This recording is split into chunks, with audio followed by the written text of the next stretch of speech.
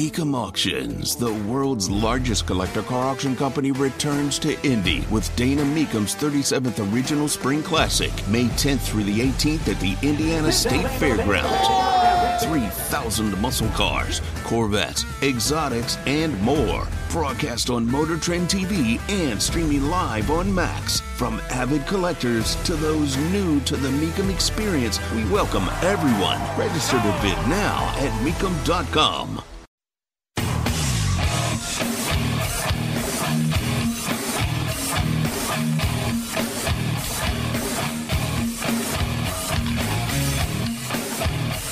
What in the hell do you think you're doing? Hey, John Boy. I'm telling you straight, it's my way or the highway. So anybody wants to walk, do it now. Hey, everybody, we're all going to get late. And again, it's picked off. It's Darius Leonard. A pick six for the Maniac. Touchdown, I-N-D-Y. Yes, sir. Oh, the Dickens. Double time. John, I have never been better to be on the air with you here in Indianapolis, a place where so many of my dreams have come true. The Ride with JMV on 93.5 and 107.5. The Fan. Crowd coming alive here at MetLife Stadium. Two backs in the backfield for Foles out of the gun. Two receivers left, ball in the near hash. Shotgun snap for Foles. Here comes the blitz. Hanging in there. Great protection. Going to take a shot deep downfield around the 20-yard line. Double coverage, and it is a catch for Paris Campbell. Climbed the ladder and went up and got it at the 14-yard line. Colts by a field goal. Ball in the far hash. Third and goal from the 6. Jones looking left, scanning. Now he's going to take off and run. Angling to the right side. Fires upfield into the end zone. That's caught. A touchdown, and it's Richie James who caught the football on both knees. A 6-yard touchdown pass, and it's Jones to James, and the Giants lead 6-3 over the Colts. Empty set now for Jones. 3 receivers go to the right side, 2 go left. Ball in the far hash. Jones by himself, backing the pass, fires quickly at the goal line. Hodgins makes the catch, and then he dives across the goal line for a touchdown. Foles goes out of the gun. Tight end left is Mo Alley-Cox. Foles to throw. Looking right. Fires. It's picked off. Landon Collins down the far sideline. He's at the 20. He's at the 10. 5. And he scores a defensive pick 6. Landon Collins. 12 minutes to go. Fourth quarter. Play action. Rolling left is Jones. Turning the corner. He's at the 5. He's going to stretch it out and dives for the pylon. No signal yet. There it is. A touchdown. Another rushing gallop for Daniel Jones. His second today. And our final score here at MetLife Stadium on New Year's Day 2023. It's the Giants 38 and the Colts 10. Hey, welcome in, and that was yet another long line of horrible Colts performances, embarrassing Colts performances, and you got that yesterday in that Week 17 matchup on the road at MetLife Stadium against the Giants. 38-10 is the final, and there you go. Colts 4-11-1 on the season. Giants punched their ticket in the NFC to go to the postseason, and we've got a lot to talk about today. Now, I will tell you this. There's going to be more to talk about coming up next Monday because there's going to be a lot happening. But we've got a ton to talk about today regarding yesterday, regarding the Jeff Saturday comments. About an hour ago, he met with the media and clearly was not happy about a couple of things. One was, and we'll get to the whole Kayvon Thibodeau celebration after the sack of Nick Foles and then the injury to Nick Foles and Foles laying there writhing in pain and Thibodeau doing these snow angels. I'll be completely honest with you. I didn't think that at that moment he knew Foles was injured. Now, we'll also tell you this. When he went to the sideline and did kind of the I put him to sleep stuff, it didn't act like he much cared. At that moment when he did the snow angel stuff, I didn't think anything about it because anytime somebody cuts one on defense and everybody's got to celebrate it out there nowadays, so it didn't surprise me whatsoever. But when he went to the sideline and he was caught doing that put him to sleep type of crap, that's what I thought was stupid. Now, I'm not so much worried about that aspect of it. What I'm worried about, or did, in thinking that this team is even more broken than what you think with a 4-11-1 record at this point, is the fact that not anybody, if you want to talk about offensive linemen, you talk about anybody out on the field at that time, not anybody went up and did anything about it. I'm not suggesting they're starting a brawl or anything like that, but don't you have to get a little bit angry? Now, granted, that also should have been a penalty, and I know what you're going to say. Well, what you're doing is you're turning it into flag football. I didn't turn it into anything. The NFL has. The rules have. And the rules would state when you come down on a quarterback, full brunt, full weight like that it is most of the time, as we have seen this season, roughing the passer. And let's face it, the reason why it wasn't roughing the passer is because it was Nick Foles and because the Colts stink. That's the reason why it wasn't. If that were Tom Brady, that's roughing the passer. If that's a good quarterback, one of the top quarterbacks of today, that's going to be roughing the passer. But it wasn't. I'm not even so much mad about the celebration part. The putting to sleep on the sideline junk is stupid. And we'll get to Jeff Saturday's comments in a second. But the thing that struck me was nobody cared. Nobody cared about their teammate. Nobody cared about the lack of protection and the celebrating in what most of the people perceived as celebrating at the expense of Nick Foles. That's what everybody should care about. Because that is this team in a nutshell. That is this team that Chris Ballard has built in a nutshell. That's what it is. Especially along that offensive line. You know, Ryan Kelly after the game called it horse bleep or something like that. Sure it was, but what happened during the game? Nothing. I'll give a shout out. I don't even know if this was a point that Okereke was trying to make when he got that roughing call, that personal foul call, if you will, with Daniel Jones running out of the pocket down the field with that forearm to the head and neck area.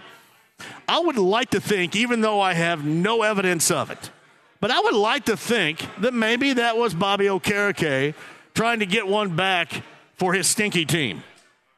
Probably not. Probably not at all. But I'd like to think that. I would like to think that maybe somebody on that team cared an ounce about what took place to maybe want a little bit of payback, even though nobody asked for it in the moment. This team is broken. This team is fractured, and we knew this going in, but even more so now in a game like that and in a season like this where you have basically no resistance whatsoever, that told you all you need to know. And I know you get tired of it because you get tired of hearing me say it, but it starts at the top. It starts with Jim Irsay. But certainly that trickle-down effect goes to the general manager that put all these pieces together. All these non-combative, all these least resistive players together in a season that's been absolutely haywire and absolutely rotten with play on the field and decisions being made. That is where we are right now. That is the product that you get. And that is why this offseason, I don't want to hear anything about, how much money you owe Chris Ballard. I don't want to hear anything about how much money you're paying Frank Reich and how much money you're going to have to pay the next head coach. I don't want to hear any of it because in the good times, we hear, it doesn't matter. The owner's going to pay for anything. The owner just wants to win. The owner's going to pay that money. The owner just wants to win. So that's what I want to see. I don't want to hear any of this other stuff. You got the money, then deal with it. You know this team is shattered. You know that with Chris Ballard, the ceiling has been hit.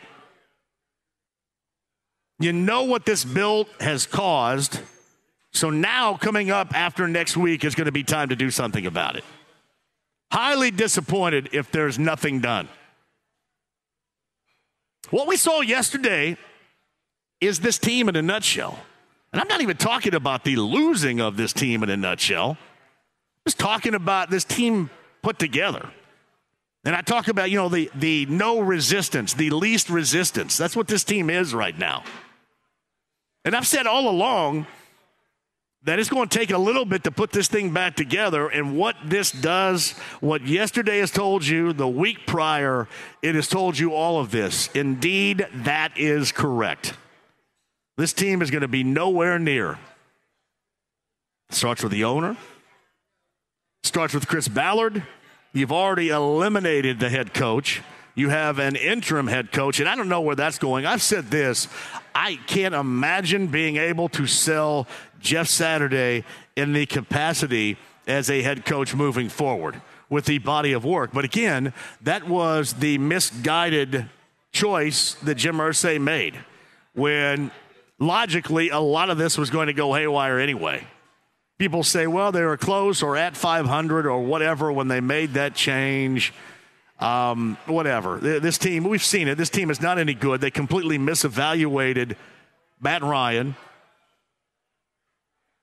Maybe on a different team with an offensive line, but I still doubt it. But he was misevaluated. They didn't have the quarterback at all to do what they're trying to do. And we've seen it. We've seen it with Ryan. We've seen it with Foles. We've seen it with Ellinger. We're going to see it again with Ellinger. They don't have it. And I don't know, other than Jim Irsay saying, we've got to get somebody else. There's no way in the world year 2 with Carson Wentz is going to happen.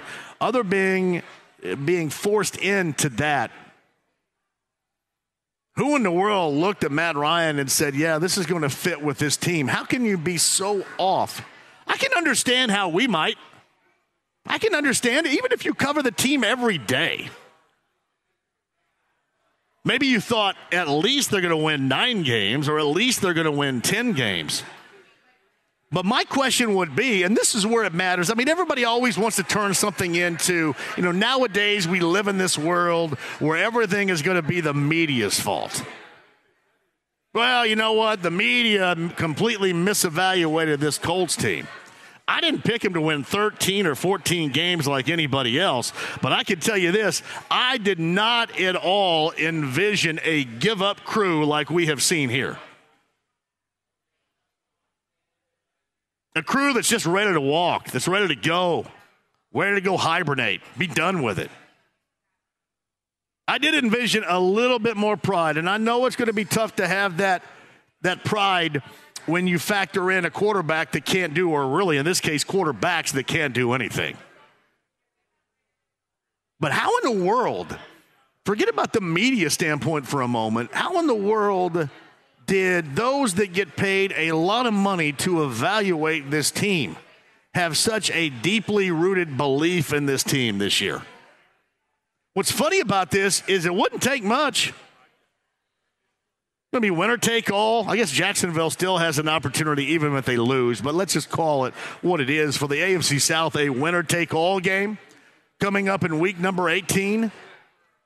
But how did the Colts themselves completely misevaluate this team? Who cares what I think? Who cares what anybody, even on a daily basis if you cover them, who cares what they think? You got to care, and your disposable income in watching this team hinges on the decision-making of those within this organization that have completely gaffed it. How do you view that? How do you see that? I mean, not anywhere near. Think about this for a moment. In a season in which the AFC South may be at its highest level of punchline, highest level of joke, and you can't get close. What does that tell you about where this organization is right now? I mean, people say, well, you got to blow it up. Well, essentially, they have blown it up, but you got to go all the way with this thing. I don't blame you. There's nobody going to buy this thing next year. Nobody at all. And you have every right not to buy it from what you have seen. But you know what?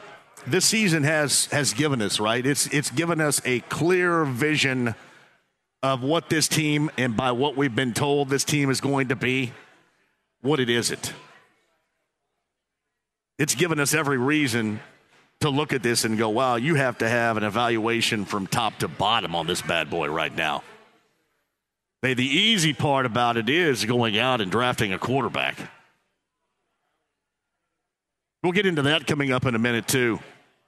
It's funny, I get a lot of different stuff over the weekend, and one regarding C.J. Stroud was how the Colts don't need a running quarterback. I'll be honest with you, on Saturday night's the first time I ever seen him take off and run that much. I think he ran it like 12 times. It was out of necessity. Watching him play on Saturday night, I thought, wow, this is exactly what is necessary, especially with this team. He needs to be able to run around and try to make a play and extend a play with the way this team looks. But not a running quarterback. He's not a running quarterback. And I certainly will tell you this, and I've said before, I have not been fair regarding Will Levis. Will Levis may turn out to be Joe Montana, but I haven't seen that at all. But I have seen Stroud, and I saw Stroud against, I wouldn't say as good, not even close to as good a defense in Georgia that you saw a year ago, but that is a talented group that more than likely is going to win another national championship. That's what I need to see. That's what we all need to see at that quarterback position. That is, in fact, what this Colts team needs moving forward. I don't need to guess on Will Levis. There's no doubt. I think Young is really good too, but Young's not going to make it there. I don't care whoever's running this team. Whoever's running this team is going to make sure this team gets Stroud, goes the Stroud direction. At least as I sit here right now, and I don't know what's going to change my mindset from that. I mean, I don't know if the combine is going to change it all of a sudden. And as I've mentioned, I have been, I'm sure, decidedly unfair on Will Levis. But Stroud, for this Colts team, basically showed me all I needed to know. He, against Georgia, had all the assets that certainly have been necessary this season that no Colts quarterback have. Strong arm, maneuverability, escapability, leadership of a team, all of that. It took one night to watch all of that. At least that's where I stand right now. I'm sure we're going to dive into that coming up a little bit later on. Hey, we're live at the Buffalo Wild Wings. It's a Blue Monday. We are in Columbus, Indiana today. Actually, I think that's 46 out here. I think it's called John Moore Pike or something like that. But, hey, Brown County, Bartholomew County, I would love to see you. Get the Boilermakers playing right now, but the Citrus Bowl probably doesn't have a lot of Boilermaker fans watching it any longer. 35-0 as they are playing in the second half. Again, that game is in the third quarter, in fact. 35-0 LSU over Purdue. A lot of people have said, hey, this looks like the varsity versus the JV. And you kind of knew with all that was gone from Purdue, and it may have gone down this direction anyway, but I think a lot of Boilermaker fans had decided to expect something like this.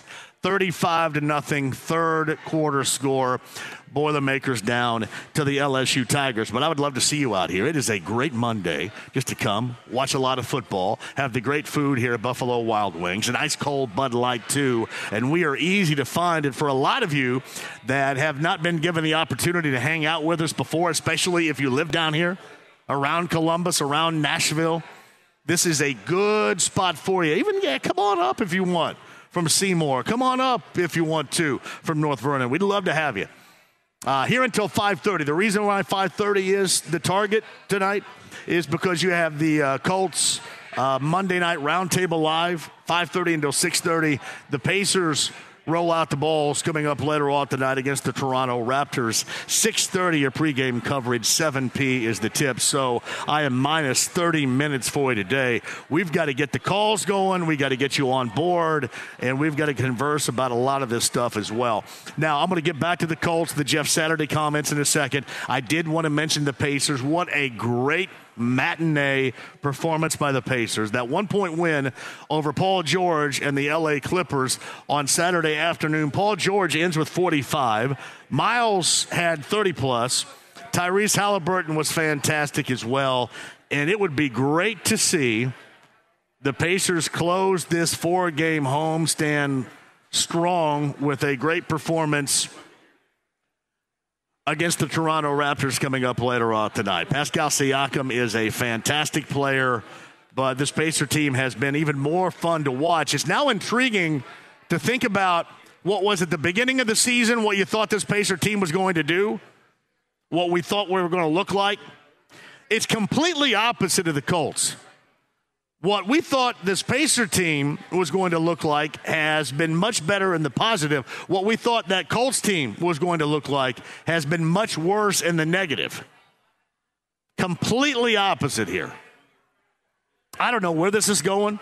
I'm assuming that a reevaluation has been at hand with Kevin Pritchard, with Chad Buchanan about the roster. You know, we've talked about Miles a number of times. Certainly, this is all going to hinge on whether or not he's going to get long-termed.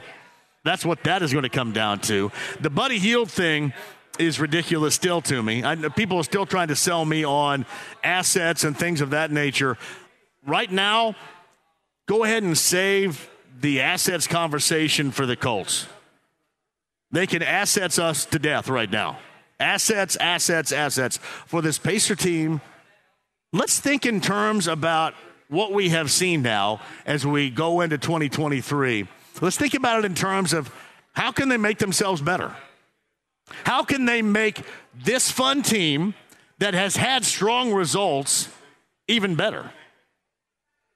How can we see them getting better? How can Kevin Pritchard and Chad Buchanan make it better? It is okay to be on the fast track. There's nothing wrong with it. The only people that are ever going to tell you that they're cool with a long-term rebuild are young people. I'm 53. I don't know how much more time I have, so I kind of want to see this thing on the fast track here. I'm okay on the fast track. So if they're ahead of schedule, they're ahead of schedule. What is wrong, by the way, with being ahead of schedule? Why do so many people tell you that what they're doing right now is wrong? Winning right now is so wrong, they're supposed to be losing. Is that our mentality? Is that what we're taught here? There's nothing wrong with it. I guess from a Colts standpoint, you kind of are. Because their better play is to be losing right now. But I can sit here and honestly tell you that I feel good, I feel secure, I feel glad to be able to talk about a team that is ahead of schedule, that is playing well, even if they maybe really lose tonight. And again, a huge test for me is going to be what they look like in Philly coming up, I believe, on Wednesday night, especially for 33.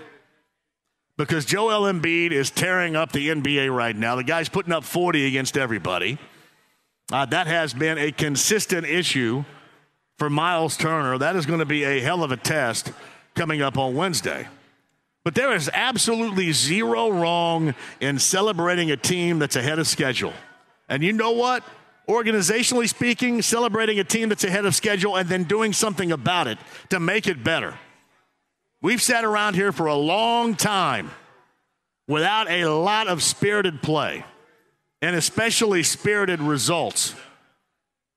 I'm okay with the direction they're going right now. I don't think there's anything wrong with it, whether you're talking about Buddy Hield and certainly Miles Turner. That thing's going to have to work its way out regardless.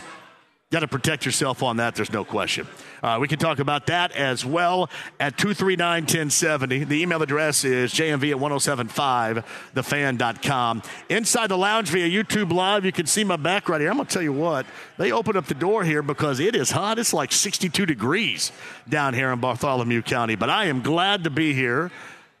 I know you got the Winter Classic going on. I turned up to see if there was hockey going on. I think the Black Keys are playing at Fenway Park, probably during an intermission right now, but you got the Winter Classic going on. Kind of an odd time because you got bowl games going on, and I'm on a Monday because New Year's Day fell on a Sunday, and we're back having to talk about the Colts. Jeff Saturday, not at all happy about what took place after his quarterback got crushed yesterday, and rightly so, he's more upset and should be more upset about the lack of response from his team of any kind. That's what was embarrassing. That's what matters. I feel bad for the ribcage of Nick Foles. I feel bad that he is injured. I felt worse because there was absolutely nobody on that field at that moment that gave a crap. That told you exactly what this team is all about right now. And it starts from the absolute top. from the owner to the general manager to the interim head coach. It starts right there. All right, we got a lot of time for it today, too. Again, Buffalo Wild Wings, our location on this Blue Monday. We are off of John Moore Pike. We are in Columbus, which I believe is also known as State Road 46. Great food. Get some ice-cold Bud Light for you as well. We've got stuff to give away, too. We've got tickets to that regular season finale coming up on Sunday. And I believe, do we have autograph stuff over there as well? No autograph stuff, just tickets today? All right. By the way, Sienna is a friend of the show in promotions. This is her hometown. Sienna Wright. And I know that a lot of you, can I tell everybody to come on over and see you? Would that be good? Columbus East, right? The Olympians. So if you attended Columbus East, we've got the great Sienna Wright here with us. So she is one of the great former Olympians in the house today in her hometown of Columbus. Is that okay? I can set it up that way for you. Yeah.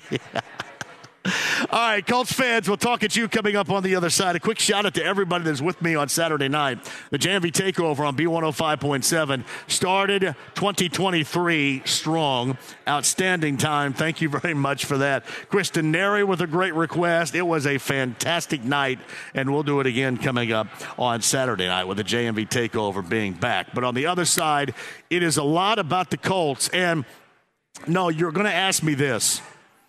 You were all in on Jim Harbaugh. Bring in Jim Harbaugh. And now there's a story out there that Jim Harbaugh would be open to moving from Ann Arbor back to the NFL. And you're all asking me how I feel about it. I trust Jim Harbaugh as a coach. I trust Jim Harbaugh as a coach in the NFL. I know a lot of you are upset about the way that thing happened against TCU, about the clock management, I guess, people were upset about. The in-game situation versus TCU, but Jim Harbaugh has proven himself, and especially at the NFL level, to be a very good coach. I would take it still in a moment. I still don't think it's going to happen.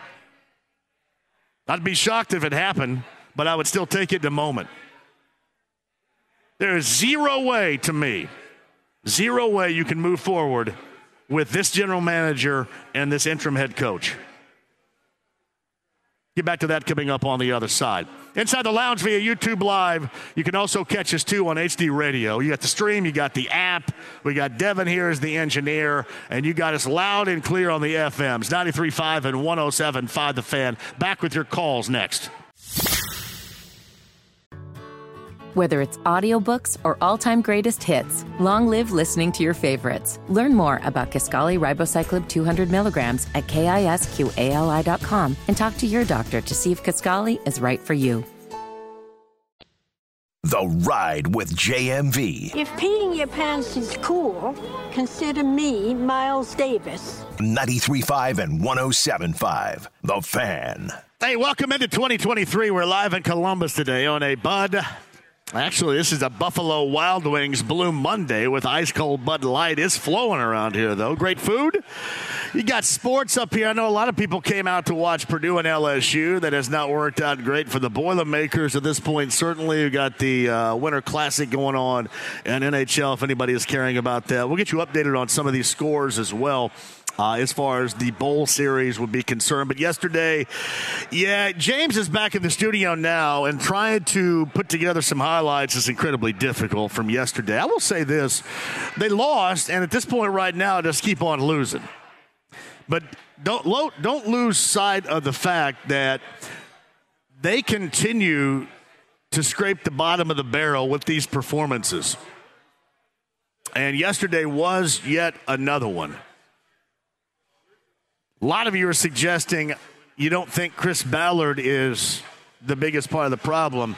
There's no doubt that both he and Jim Irsay have been, but with the player personnel, that is firmly on the shoulders of Chris Ballard. There's no way you could go into year 7 here. None. Zero.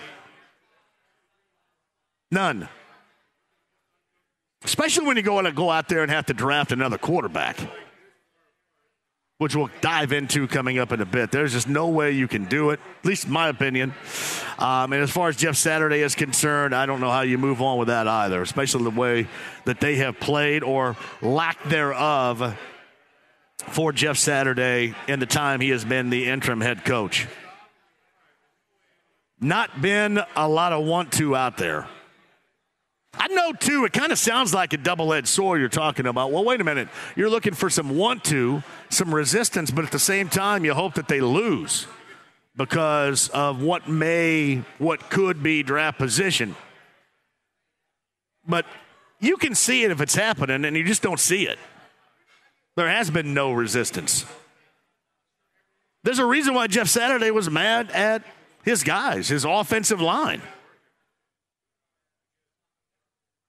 I wasn't even so much at the beginning of the whole Kayvon Thibodeau snow angel routine. I didn't think much of it. I did when you saw the picture of him on the sideline with that, putting somebody to sleep routine. That's lame. But when Daniel Jones goes down the field and he gets that forearm from Okereke, it was on. Now, granted, they're going someplace. They're going to the postseason. But it was on with their offensive linemen. But when Foles got whacked, and by the way, that should have been roughing the passer. Now you're going to say, well, it's a soft NFL. Those are their rules. When you come down full brunt of your weight on the quarterback, that is supposed to be roughing the passer. I didn't come up with the rules. Others did. But those have been the rules. Now, again, it's a rule for some, it seems, and not for others. And yesterday, it certainly was not going to be a rule for Nick Foles. Nick Foles, pick six. Nick Foles, awful. Nick Foles, done for the season. Sam Ehlinger is going to be the starter coming up in that regular season finale on Sunday against the Texans. And you're going to have Matt Ryan, who is going to be the backup right there. But mercifully, this season is going to conclude. And it has been every bit as bad as a lot of people thought. Certainly it was going to be good. You can go back and take some receipts of those that felt this team was going to be a 13-game winner. I think I went over 9 is what I said, so I was wrong as anybody else. The problem that you have is the way that in losing this team, and I mean team, organization on down has looked just completely clueless and incredibly dysfunctional. That's how it's looked. It can't get worse than just the play on the field. The play on the field's bad enough, and then you can think about the decisions that got them here. Makes it look even worse. Things that you were banking on, things that you were counting on that did not even come close. Makes it look worse.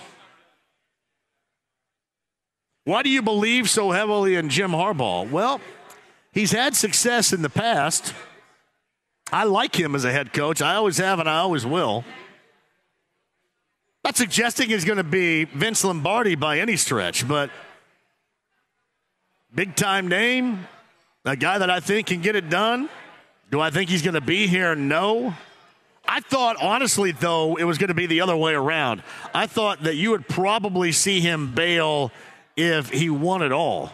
I didn't think you would see him bailing with a report that is out there suggesting that he is certainly open to bailing Ann Arbor for another NFL job, which is basically his agent saying, all right, let's see how much money can be had out there. Remember, his flirtation a year ago with the Vikings seemed to be that too. Let's see how much money's going to be out there. Let's see what good we can do here. So, I mean, it may be more so than anything else an agent pulling the strings right here. But to me, that's where it starts. Even if you're a little bit down on how Michigan performed against TCU, then so be it. But I still have a deeply rooted belief in him as a head coach. Yeah, more so than whatever else is going to be out there right now, which, again, is an unfair opinion considering you have some offensive coordinators that people like. Get your garden variety of offensive coordinators. Eric Bieniemy's been out there forever. Ken Dorsey is the guy with Buffalo that is raising his profile. Byron Leftwich is a guy down in Tampa. Probably looks better right now with them going into the postseason and their offensive performance out of Brady and Evans yesterday than certainly did maybe a month ago. You've got those names, but the name that I like is probably the guy that you don't have one chance in hell in getting.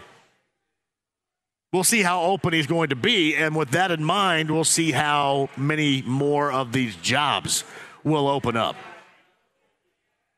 And in the process here, we'll also see how serious Jim Irsay is about this Jeff Saturday thing, because I'm going to tell you, it may come all the way down to that. It doesn't matter what I think. Doesn't matter what you think about what you've seen with this team since Jeff Saturday has taken over. The one person that it's going to matter is Jim Irsay. He's the one that's going to be making that call. If he decides that's the guy that he wants, that's the guy that he believes in, regardless of the performances and regardless of the results, that's who he's going to go with. And as I've told you before, that would not surprise me in the least. Not at all. It would also not surprise me in the least if what we heard, I think it was taped prior to the Minnesota Saturday game, and we heard it for a first time a little over a week ago. It would not surprise me if he has because we've seen a change of heart in his backing and his support of Chris Ballard. That would not surprise me at all. It's not just me railing on it, not just me telling you what I feel, but that would not surprise me. With all that has gone wrong in the Ballard philosophy of putting together a team of depth, a winning team, an AFC South championship team, there is no doubt it has all gone haywire. So let's just go ahead and slide the words of Jim Irsay, regarding Chris Ballard being here next year, and these are my words, not his, for sure. And think about where this team is right now and where this team has been, where it has gone in 6 years under Ballard. I'm telling you, next Monday is going to be incredibly interesting. Next Monday, by the way, we'll be at the Glendale Buffalo Wild Wings over by the old Glendale Mall. That's certainly something we will watch for. Next Monday. At any rate, is Cameron on hold at 239-1070 right here? Oh, I'm sorry. I didn't see that. Dennis, welcome to the show. Sorry about that. You're not Cameron. You're Dennis. Go ahead. No, I am not. Thank you very, very much, JMV, for taking my call. Real quick, it's really a shame that you got to spend some time. Well, I know it's your job, but you got these Pacers downtown doing their thing, and then you got to spend some time talking about this dumpster fire that is the Colts. Another thing, you and me, when it comes to Miles Turner, that the haters, man, I hope you're eating those words that you had been talking about. And lastly, I know you can't say this, but I'll say it. It's not the GM, it's not the coach. I think it's the owner. I'll let yeah, and Dennis, thank you for the call. I'll get to all just what you said. Yeah, the owner has been a significant part of the problem, and it starts with him. But he's not going to fire himself. He is going to be the one making the decision moving forward, and this is where this is incredibly important. He has to make the decisions on people that he 100% trusts. Thus, he can go back and concentrate on music. Concentrate on his music and pop culture museum site. Be a voice of NFL owners. Be a loud voice. Be active in that. His philanthropy. All that stuff, and there's zero wrong with it. But you have to be 100% solid in who you're going to hire next, whether it's ultimately going to be a new general manager or certainly a new head coach. And then you got to exit and let these folks do their job. Because Dennis is right. It does, and it has this season started at the top. So you wipe the slate clean. You go back. You make the hires that you believe in. And then you slide out of the way and let those hires do their job. and get the function back. Enough of the dysfunction. Now, regarding Miles Turner, I don't tend to take a victory lap on it because here's what I can do. I can just kind of sit back on Saturday afternoon, for example, when he goes for, 34, 30-plus, whatever his game was against the Clippers, played really well. Other people will do it for me, Dennis. Other people will do it for me. And I just, I don't know. I've never been – sometimes I guess I would, and I kind of make a joke out of it. But at other times, it just seems like it's pretty repetitive. And we get enough repetition regarding this anyway. The Colts suck or the Pacers are good. That's where we are right now with the repetition of local sports. So I kind of just let everybody else do it for me. I think sometimes I'll maybe retweet it. I just don't go that deep. And I have had a belief in 33 because from the gate, I've understood who and what he is and what he brings to a team and what he would bring to a team that in this case has found itself, as I've mentioned in the past, an elite level willing passer. And he's more than that. But Halliburton and Turner have worked fantastically. So you look at the way this team is built, they need 33. They need 33 on the defensive end. Well, wait a minute. He doesn't block every shot. And I said this last week after he played against both Mobley and Allen in Cleveland. It's not so much sending back somebody's shot every single time. They're going to make over the top of him. Guards are going to make over the top of him. But it's that thought that he has, and it's twofold with he and Buddy Hield. Knowing that you have to get out and cover Buddy Hield, that is now something in the NBA. I talk about the advanced scouting report all the time. That is now on the advanced scouting report. You got to make sure that he is covered. You had in two circumstances, defensive players for Cleveland running to Buddy Hield when the ball was not yet in his hands, running away from Tyrese Halliburton, thus giving Halliburton two clean looks at very important three makes in the second half of that game and that win over Cleveland the other night.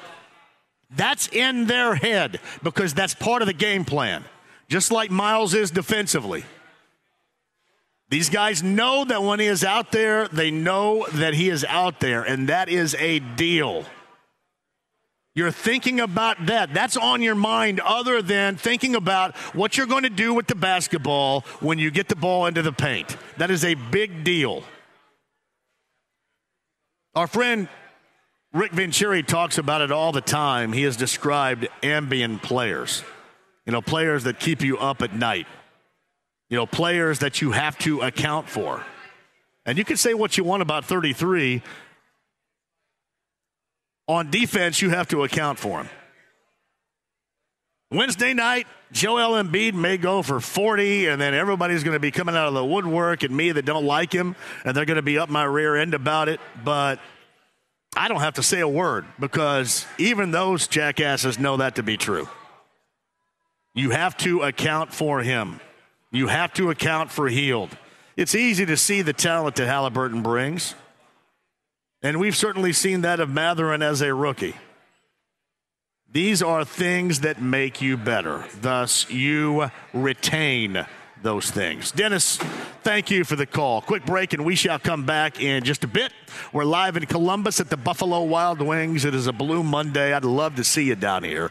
We've got tickets to the regular season finale. The words of Jeff Saturday on his disappointment with his team standing up for Nick Foles. We'll get to that. Sam Ehlinger is your starter. Matt Ryan is going to be active in that finale versus Houston coming up on Sunday as well.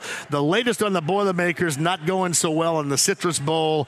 That and more for you, and the Pacers and the Raptors coming up later on tonight. Jay Query, top of the hour. Stephen Holder in the 5 o'clock hour. Live in Columbus, Indiana, Buffalo Wild Wings off of State Road 46. It is called John Moore Pike down here in Bartholomew County. 93.5 and 107.5 The Fan. Whether it's audiobooks or all-time greatest hits, long live listening to your favorites. Learn more about Kisqali Ribociclib 200 milligrams at KISQALI.com and talk to your doctor to see if Kisqali is right for you. The Ride with JMV. Can I buy you guys a drink? Guess not. 93.5 and 107.5. The Fan. Indiana's our site, Buffalo Wild Wings. Thank you for joining us. We got tickets to that regular season finale. Sienna, Zach here with promotions. Devin's the on-site engineer. James is back in the studio. I'm Janvey. Thank you for joining us. We would love to see you at this Buffalo Wild Wings if you give yourself a minute as well.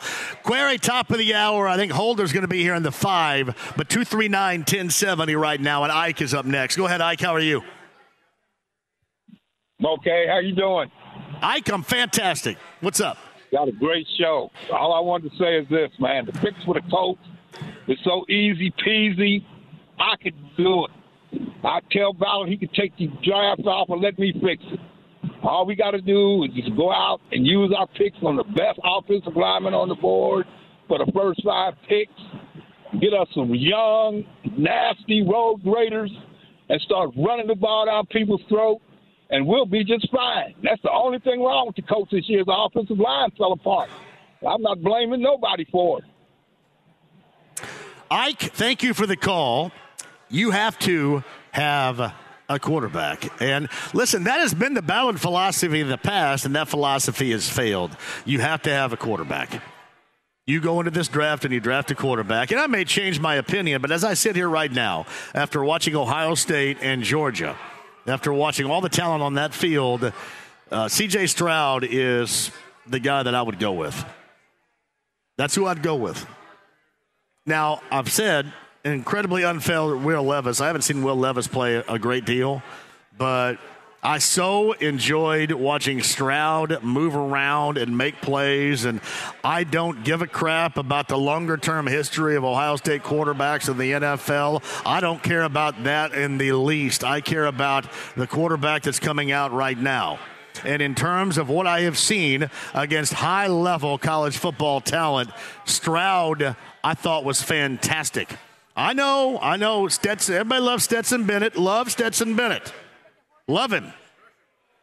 But for this Colts team moving forward, Stroud, to me, would be the guy. We'll come back to that on the other side. Jake Query, more of your calls as well. And Stephen Holder coming up in the 5 o'clock hour. The Columbus Buffalo Wild Wings on a Blue Monday. 38-10, Giants over the Colts, and a lot to talk about in hour number 2. Don't go anywhere.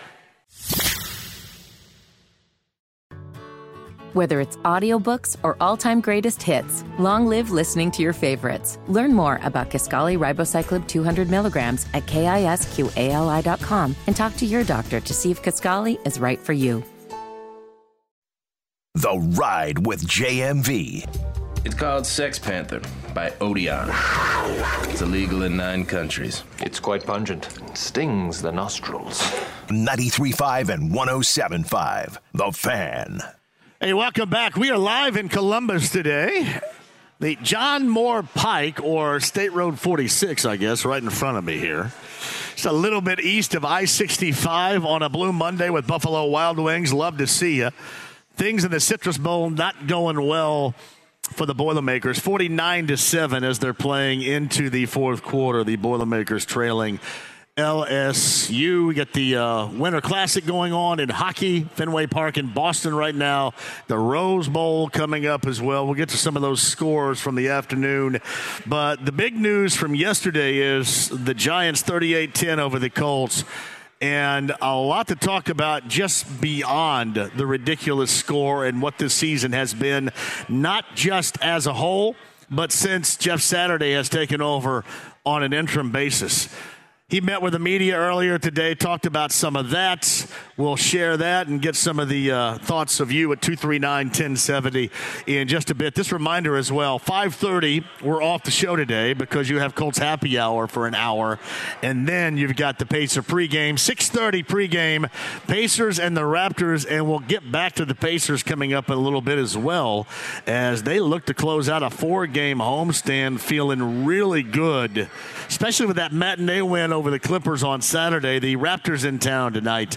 We'll get to that coming up in a minute. Meantime, on the Andy Moore Automotive Group hotline, Jake Query, the morning show, he does join us. I saw where Jeff Saturday called the Snow Angel move by Thibodeau tasteless and trash, but he put, I thought, Jake, a lot of the criticism where it should have been, the lack of any response, maybe other than Bobby Okereke whatsoever, from teammates on the field when that went down, which to me just basically described, we saw both on the field this team and what it is right now, and essentially in a situation with a teammate, we saw what this team is all about. They're all about wanting to get to the offseason as quickly as possible.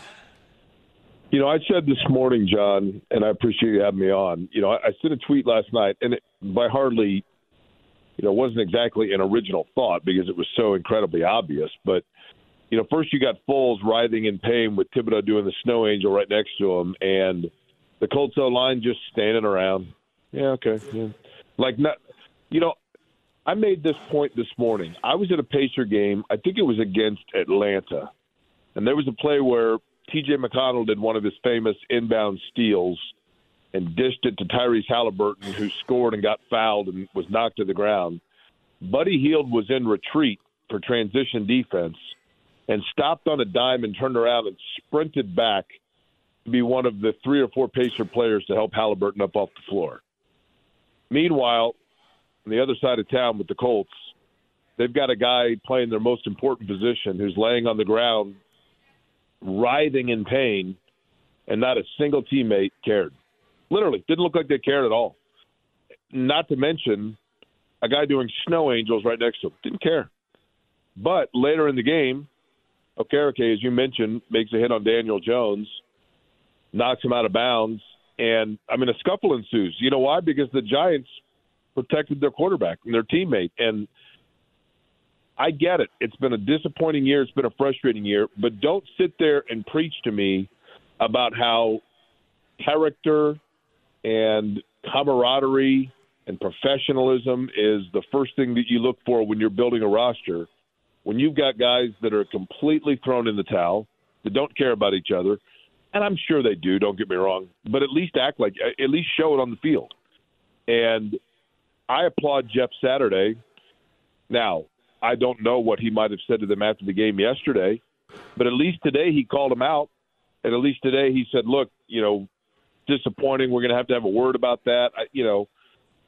So I was relieved to see that. But it just, to me, perfectly encapsulated what has been a total disaster season for the Colts. And if you measure it against the expectation coming in, it might be the most disappointing season in their time in Indianapolis. Right, especially, too, on the interim basis on Jeff Saturday. Let's not forget that. And people ask me all the time, I'm sure they ask you as well, how in the world, because I'm in that category, too, how in the world can you bring him back and hire him in the offseason? Well, this is all going to be the hiring, the decision of Jim Irsay. So I could absolutely see that. But I'm kind of in a spot right now, and people are going to say, well, you've been anti-Ballard for a while. I'm in a spot right now, whereas maybe a week or two ago, I thought differently, that I'd be more surprised if Ballard is back right now than if Saturday is. I thought, John, one thing we know about Jim Irsay is that his mind can change or be swayed. And if you think about the fact that it was after the Minnesota game when he made the comments about Ballard being back, well, they've had arguably their 2 most embarrassing and worst performances since, right? Yesterday was inexcusable. I don't mean, Jim Irsay was he's a complex individual, and I think obviously a good person. But Jim Irsay took 14 fans. The season has been so bad. Think about this if you're Jim Irsay. Your football team is so bad and your season is spiraling so poorly that to kind of save face, you generously put together a package where you're going to take 14 fans and put them on your private plane, give them $2,000 each to go out to New York City for stay in a hotel, which can't be inexpensive on New Year's Eve, go to all the festivities for all of that for New Year's Eve. And the consolation or the price to be paid for the people that you're doing that is that they've got to go and watch your crap football team. Literally. Like, the people on the plane had to be saying, like, this was awesome, except that we had to go watch that disaster of a football game. And that can't be lost on Jim Irsay. He's a prideful guy. And, John, I know it sounds crazy. He wasn't on that plane, obviously. I'm assuming he was on the team plane and they were on a smaller charter plane. But still, like, he has to be embarrassed, right? And Jim Irsay, when he's embarrassed, wants to make good on that. And so to your point about Chris Ballard, yeah, Jim Irsay made comments that Chris Ballard was definitively back next year, and I still think he will be, quite frankly. But every week it gets worse. Every week it gets worse. So he's got to be contemplating it, doesn't he, John? Here's the thing. I look at the head coach and the general manager. I think one of these guys could get a pass, and it's not going to be the guy that's built this thing in the past 6 years. That's where I stand right now. Yeah, listen, and I know that the owner's point of view will change on a dime. I just don't know how any of this changes, because clearly in hiring Jeff, it showed how much trust and confidence he has in him. I think that that's able to withstand this joke of a time we have seen since Jeff took over on an interim basis. Somebody's going to have to fall on it here in this case. And I know that Frank Reich already had, but I'm talking about somebody else. And I don't know where else you can look, because all of this, all that we saw yesterday, all that we've talked about with the offense, all that we've talked about with, you know, how things looked, if you want to talk about the optics of Foles there on the ground and all that, this is all constructed by Chris Ballard. And as you mentioned, it is different than what was recorded prior to the Minnesota game. There has been a lot more embarrassment. And I mean embarrassment for the owner, to a point where, yeah, you're right. Last week, Jake, he felt it necessary to reach out to Colts fans and say, hey, this whole season, this is my phrasing, not his, has sucked. Let's try to do something for the fans. He understands that, and I think that things have changed since he recorded that interview a couple, 3 weeks ago. Let me ask you this, John. Yep. Chris Ballard, to buy him out, is going to cost you probably $25 million. That's a guess. That's a guess. Okay. It can't be about money, Jake. With Jim, though, and I'm going to let you finish. That can't be about money. We know too much here. It's been too much. He cares about football. It doesn't matter the price tag. And I'm not even talking about, you know, the scrolls or the guitars or that. I'm just talking about his feeling on football. It's easy for me to say because it's not my money, but it's easy for me to say because this is the Jim Irsay that has been talked about and described. This decision cannot be about money. It can't. No, I would agree with you, but I'm just saying if that were an issue. If that were an issue. Now, I just saw, and maybe this came out 6 hours ago, but just before we went on, about an hour ago, I saw a tweet from writers at The Athletic that cover Michigan saying that people close to Jim Harbaugh say he would accept an NFL job if it was offered to him. Right. So is there the chance that Jim Irsay says, you know what, I'm going to bite a lot of money here off of a couple of bad hires, but I can make up for it by getting 2 for 1 and making Jim Harbaugh the player with director, you know, like a Sean Payton, the head coach with player personnel control, and just bundle it into one. I don't think he'd do that with a lot of people, but I think he trusts Jim Harbaugh. Your thoughts? I don't know if he would combine them. I think absolutely he would, and I think he will at least take a major cut at Jim Harbaugh to see. I don't know if Jim Harbaugh would want the dual role here. So that may be where, and knowing what I know and believing that Jim really would like to have and trust Jeff Saturday around regardless of how this team has looked, I mean, that might be one of those situations where they flip it up a little bit and, you know, do something else with Jeff within the organization. I think sitting here right now, that things have such drastically gone downhill on the field since he did that interview with whomever he did that interview with while he was in Minnesota, that thought process has certainly changed. So I would definitely tell you that I could see Jeff Saturday being around next year more than I can Chris Ballard right now. James, my thing is this. This is where I think things might turn against Ballard. Tell me if you agree with this. With Jeff Saturday, Jim Irsay, when he brought in Jeff Saturday, believed and preached the fact that he was bringing him in. The number one reason that he said was he believed that Jeff Saturday was a leader of men, that he was a guy that could motivate people, that he understood. He didn't say it wasn't as much about X's and O's with Jeff Saturday. It was about leadership. So Jim Irsay truly believes Jeff Saturday is a leader.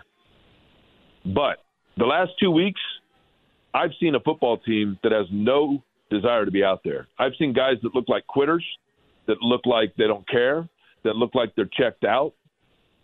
And if I'm Jim Irsay, I'm looking at it and I'm saying, okay, I know that the coach can lead players, but these players don't want to be led. So I've got to ask myself, who brought them in?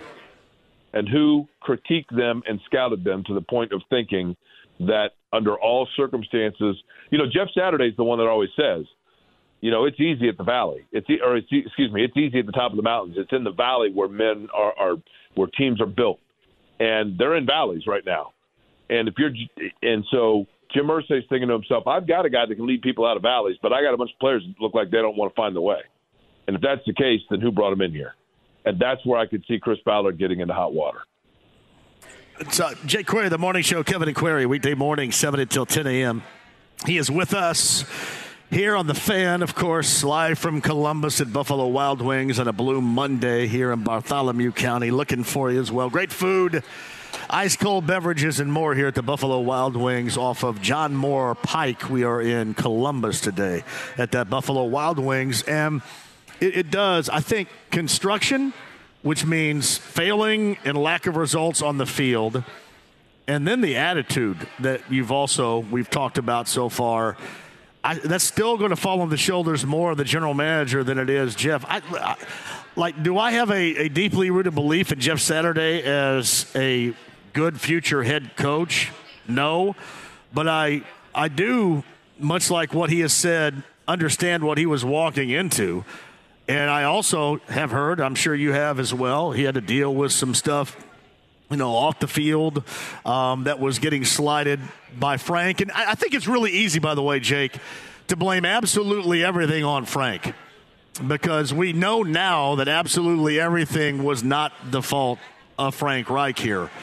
I go with what I believe Jim Irsay believes in right now, and that would certainly be more in Jeff Saturday and the confidence he has in him just by what he is being told, more so than the construction of this team and a lot of wasted time and effort and years in this Ballard plan after 6 seasons. The irony is this, and the irony is, and I'm a little hesitant, I guess, to completely critique the guy with the golden goose, but the reality, I think, could very easily be this.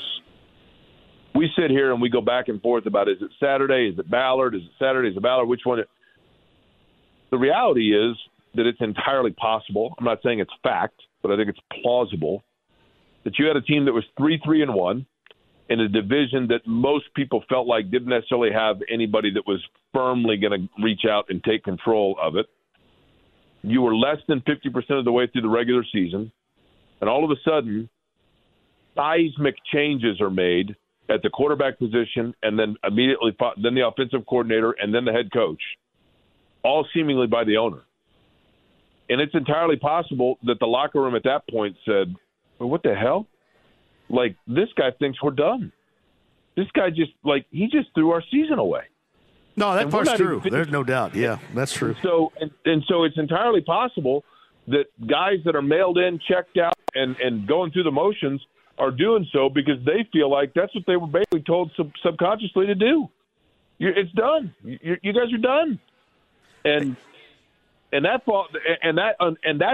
those decisions were made by the one person in that building that ain't going anywhere, and that's the owner. And he has caused issues and complicated this as much as anybody here. But, yes, he is not going anywhere. And when he put Jeff Saturday in there, he put him in there and set him up to fail because this was all likely to happen anyway. Now, the other aspect of it is you look at the AFC South, a division that the Colts haven't won since 2014, and constantly talking about the importance of winning it. And this season, it is easily at its highest level of winnability. And for this joke of a team not to have any fight whatsoever to push to that, and then have the Titans and the Jaguars, both different teams going in different directions right now, battling it for that top spot, makes it even more embarrassing than this team has looked in the past month on the field for the owner. You know what should absolutely, and I'll bet you does, absolutely irk Jim Irsay. And I will credit, Derek Schultz told me this today. I did not know this stat. This is 100% credit to Derek Schultz.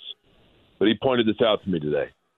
You realize, John, that if the Jacksonville Jaguars win on Saturday over the Tennessee Titans, that will mean that since the Colts' last AFC South title, the other three teams have each won the division twice. Yeah. Twice. Yep. Twice. The Jacksonville freaking Jaguars will have won two AFC titles since the Colts last won the division. And you know what? I'm so sick and tired of hearing people say, well, but Andrew Luck, that was he set him back when he retired. I mean, that was like, in football years, that was like 15 years ago. Give me a break.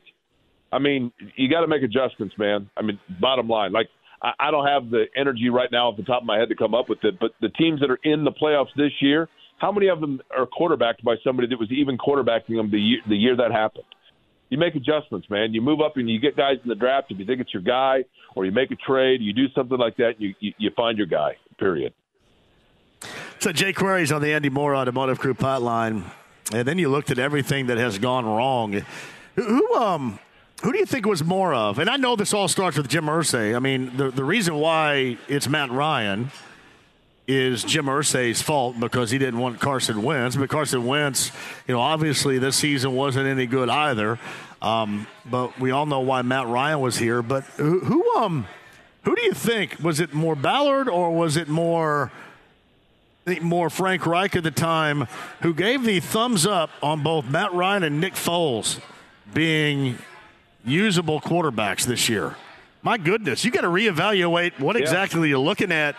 When you see that, who in the world thought these guys were going to be able to play? I guess the same folks that thought the offensive line could play and constructed it that way. These evaluations have not just missed the mark, but they have been miles and miles away from the mark, Jake. Yeah, I remember.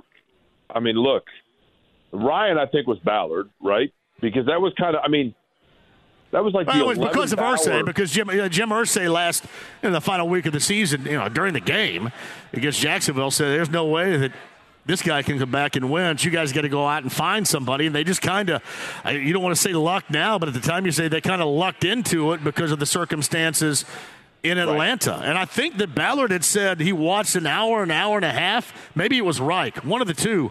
They watched like an hour and a half of tape of Matt Ryan and then knew right at that moment that he was going to be good to go this year. What the hell did they watch?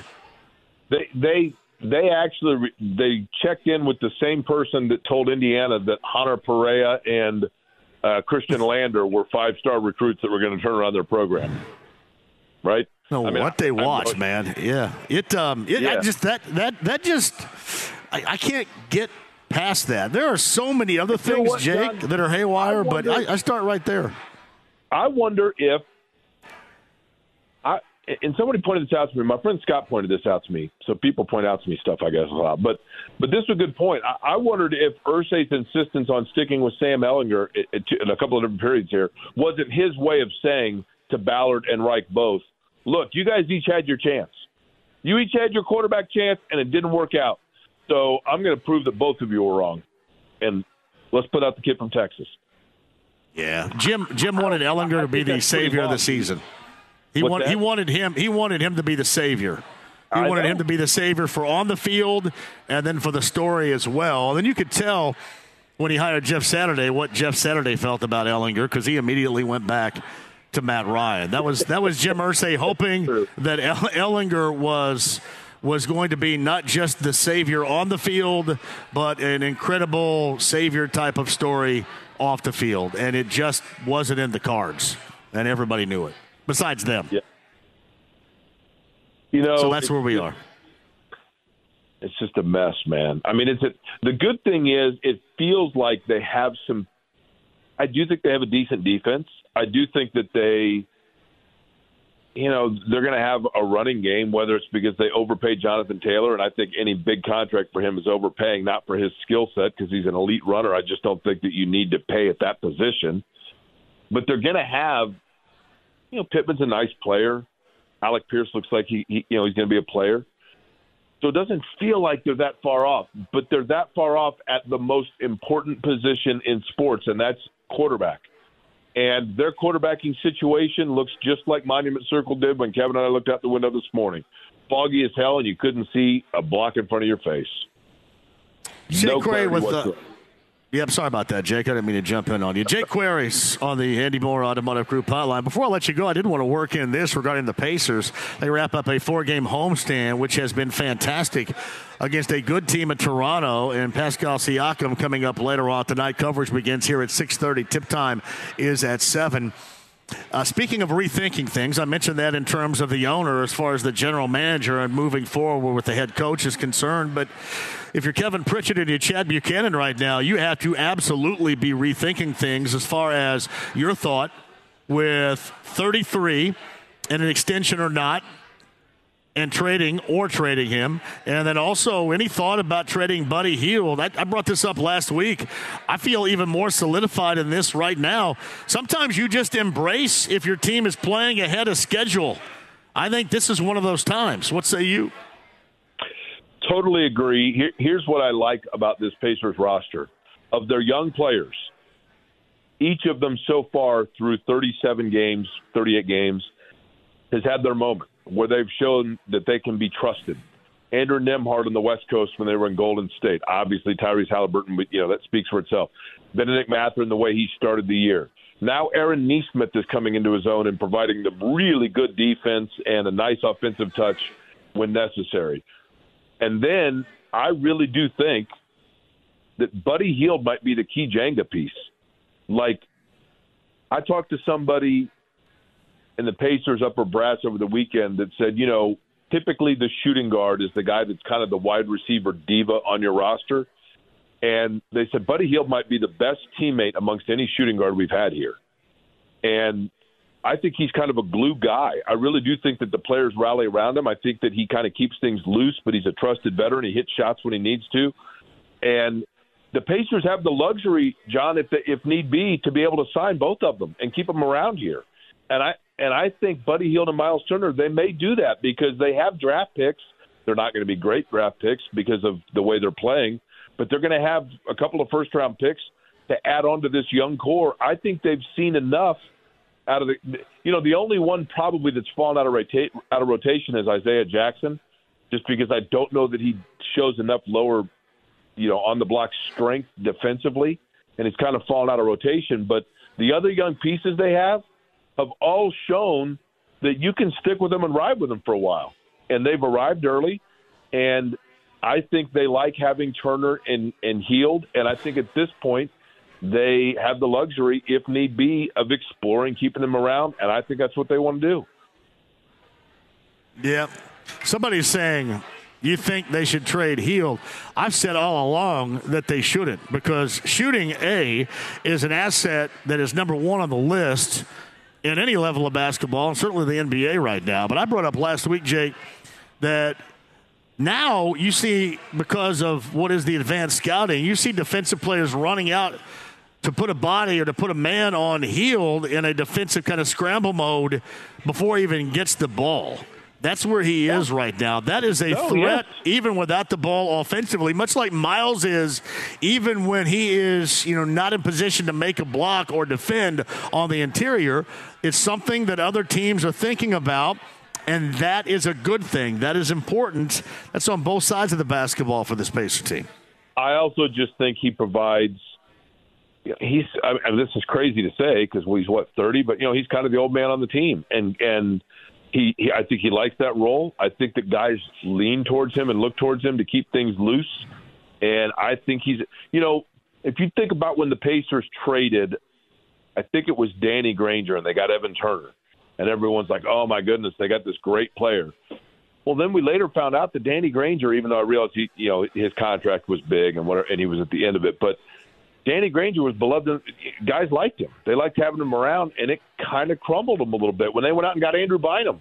Andrew Bynum was a guy that everybody thought was on the court going to be this great addition, and then we found out what chemistry meant, and it kind of crumbled everything, and it also put Roy Hibbert into some funk. But I think the Pacers have learned enough about trusting the way their locker room fits with one another. And I've been around a lot of Pacers, not around, I mean, it's not like I'm in the locker room, but I've covered and/or watched a lot of Pacer teams, and I don't know, at least from an outside observation, that we have had a season with a tighter unit than this one.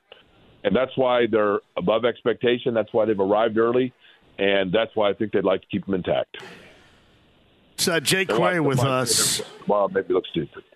Yeah, I just think that oftentimes, especially with the younger generation, you get wrapped up in assets and in future picks, and you're going to worry about 5 years down the road. For me, I'm 53. I don't give a crap. I want to see if you can win. I want to see this team get to winning and get to winning right now. Get that winning going. And if it's earlier than expected, then so be it. And I think that the Pacers and Chad Buchanan and Kevin Pritchard, normally you come to a crossroads and it's not good.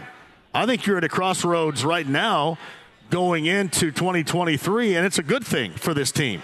So go with it, right?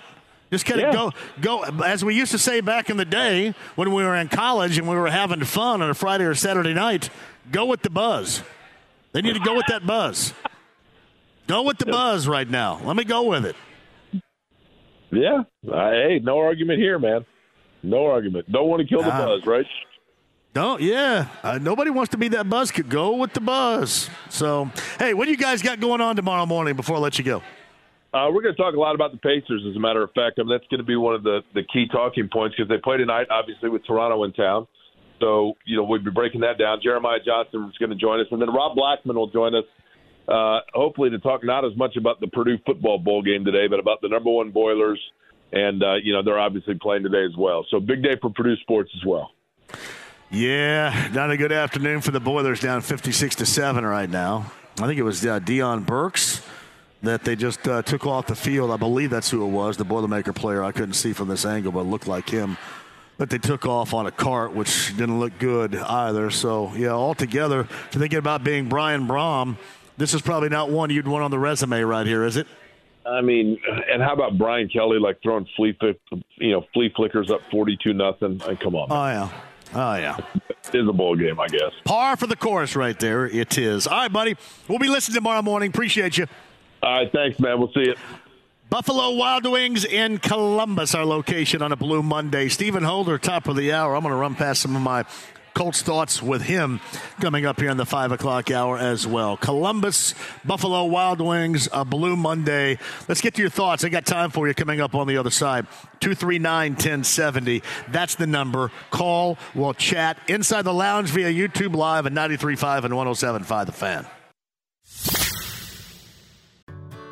Whether it's audiobooks or all-time greatest hits, long live listening to your favorites. Learn more about Kisqali Ribociclib 200 milligrams at KISQALI.com and talk to your doctor to see if Kisqali is right for you. The Ride with JMV. Hey, my buddy, Swanson, full steam ahead, over there. I want to go over there. I'll move over, Swanson, I'm driving. 93.5 and 107.5, The Fan. Hey, welcome back. We're at Buffalo Wild Wings in Columbus, and a shout out to Chris. Chris is here from Osgood, Indiana, which is Ripley County. Thank you for the ice-cold Bud Light that we're having right here as well inside the lounge via YouTube Live. There you go. Watching it as well and participating in the conversation. What is it with the whole snow angel thing? So yesterday with Thibodeau, you had that, and we've talked about that today, and that Colts loss to the Giants. And then somebody for LSU, they just beat Purdue 63-7. They actually poured Cheez-Its onto the playing field when the game was still going on, and there was a snow angel done in Cheez-Its, and then his teammates were picking it up and eating them. That's some weird, wild stuff right there for sure. 63-7 Boilermakers lose in the Cheez-It Bowl, also known as the Citrus Bowl. All right, 239-1070 is the number. James is back in the studio dialing folks up, and Rebecca is next. Hello, Rebecca. How are you? Hey, JMV. This is the first time to call, but I listen to you a lot. How are you? Thank you very much, Rebecca. I appreciate that. Go ahead. Well, I'm out walking my dogs to celebrate Mississippi State winning over Illinois. Yes. In an amazing game. It was. I think the Colts could sit down and they could watch that before their next game and, see people who don't give up, who lost their coach tragically, and they got an interim coach. And, I'm not saying anything terrible about anybody. It's just, I know these are college kids. I got a kid older than them. Rebecca, okay. A little bit of a heart and inspiration might do this bunch of players a large bit of good, considering how they've looked, because they certainly, have not had that. And for obvious reasons with Mississippi State and, the loss of their head coach, Mike Leach, a week or so ago, that definitely inspiration was there, and they backed that up today. Oh, sure. Well, I'm an alum, and, so we bleed maroon and white. But, I've lived here since same old Colts before Jim Harbaugh was the quarterback. I've seen it. I know how this works, but, I really don't remember seeing a team that just gave up. And I heard you talking to Jake, and, maybe they've given up because of the owner. I don't know. I think it doesn't matter why you think. You just don't give up.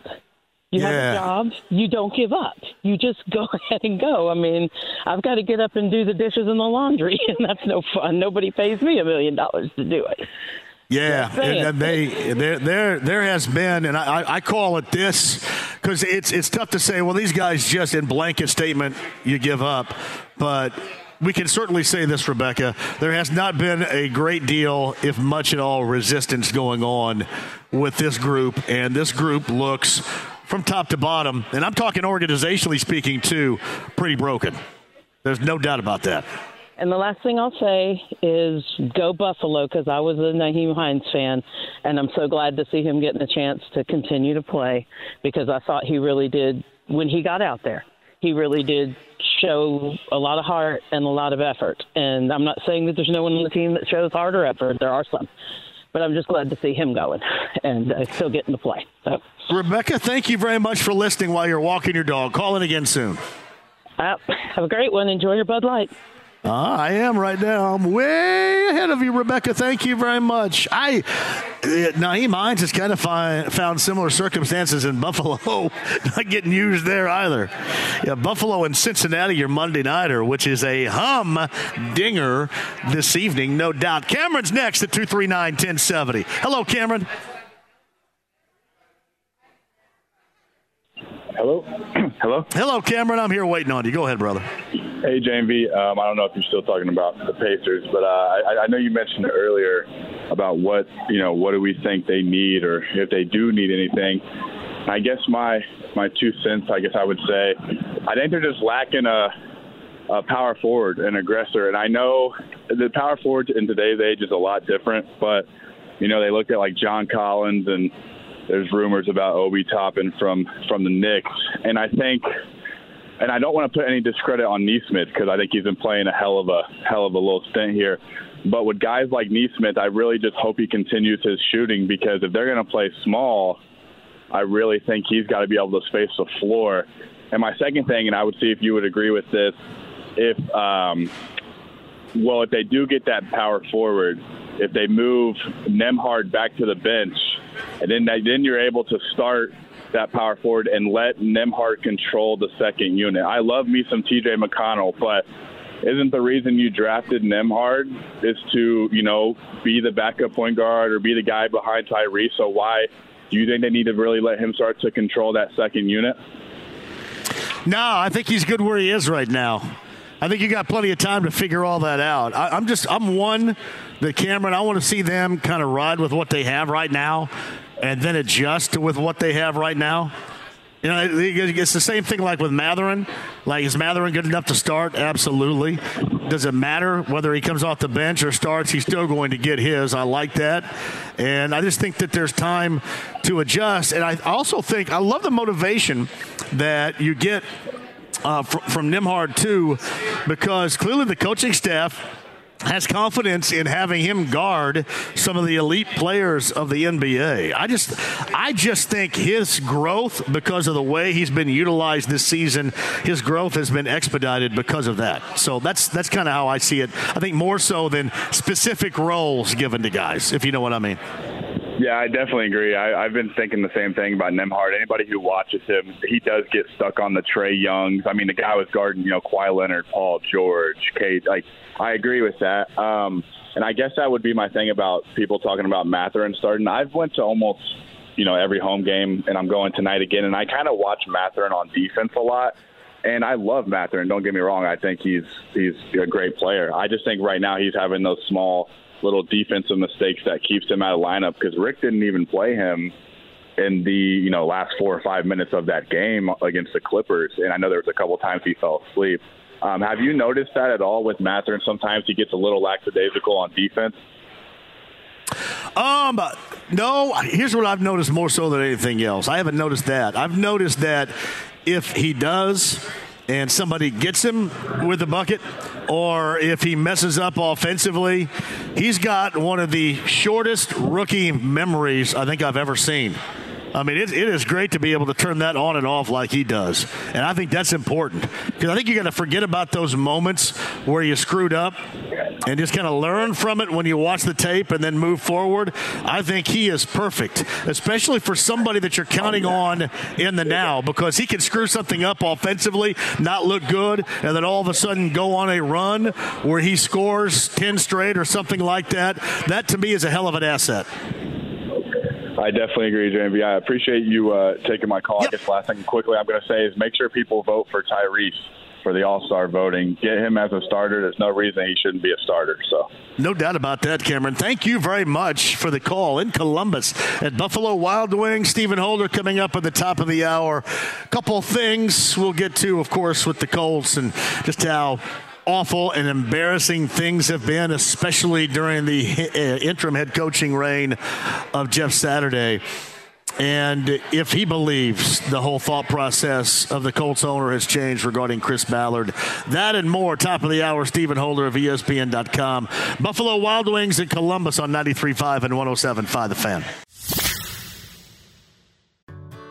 Whether it's audiobooks or all-time greatest hits, long live listening to your favorites. Learn more about Kisqali Ribociclib 200 milligrams at KISQALI.com and talk to your doctor to see if Kisqali is right for you. The Ride with JMV. I fart in your general direction. Your mother was a hamster and your father smelled of elderberry. 93.5 and 107.5 The Fan. Back in Columbus, our location off of John Moore Pike? Jim Moore Pike. John Moore? Is it John or Jim? What is it? Jonathan. Oh, I'm sorry. Jonathan Moore Pike right here is where I am. Jonathan Moore. John Moore, the late, great John Moore, was the one-time president back when I was there at Indiana State University. Jonathan Moore Pike is our location in Columbus. We are here at Buffalo Wild Wings on a Blue Monday. Boilermakers 63-7 losers in the Citrus Bowl, the Cheez-It Citrus Bowl earlier today to number 17 LSU. Quite the shootout from Arlington, Texas today. That's the Goodyear Cotton Bowl Classic. Tulane, The 16th ranked Green Wave 46-45 over number 10 USC. Mississippi State in one honoring their late head coach Mike Leach. A 19-10 victory over Illinois earlier today. And the Rose Bowl is coming up later on this evening. Actually, 5 o'clock it's underway. That is Penn State and Utah from Pasadena, California. Colts a loser in a bad way. Things have been spiraling downward, certainly since Jeff Saturday is taking over on an interim basis as head coach. We'll talk about that and then some. Thank you very much as we lead into the final week of the regular season and the regular season finale against Houston coming up on Sunday. On the Andy Moore Automotive Group hotline from ESPN.com, Stephen Holder, he joins us. We've kind of been all over the map this season. And we heard a couple of weeks ago, actually it was taped prior to that Minnesota game, that Jim Irsay said that Chris Ballard would be back next season for sure. I happen to sit here right now and believe that thought process has changed. And when somebody asked me, Stephen, a little bit earlier, who I would feel would be back over the other if you had to choose one, I can't imagine bringing Jeff Saturday back.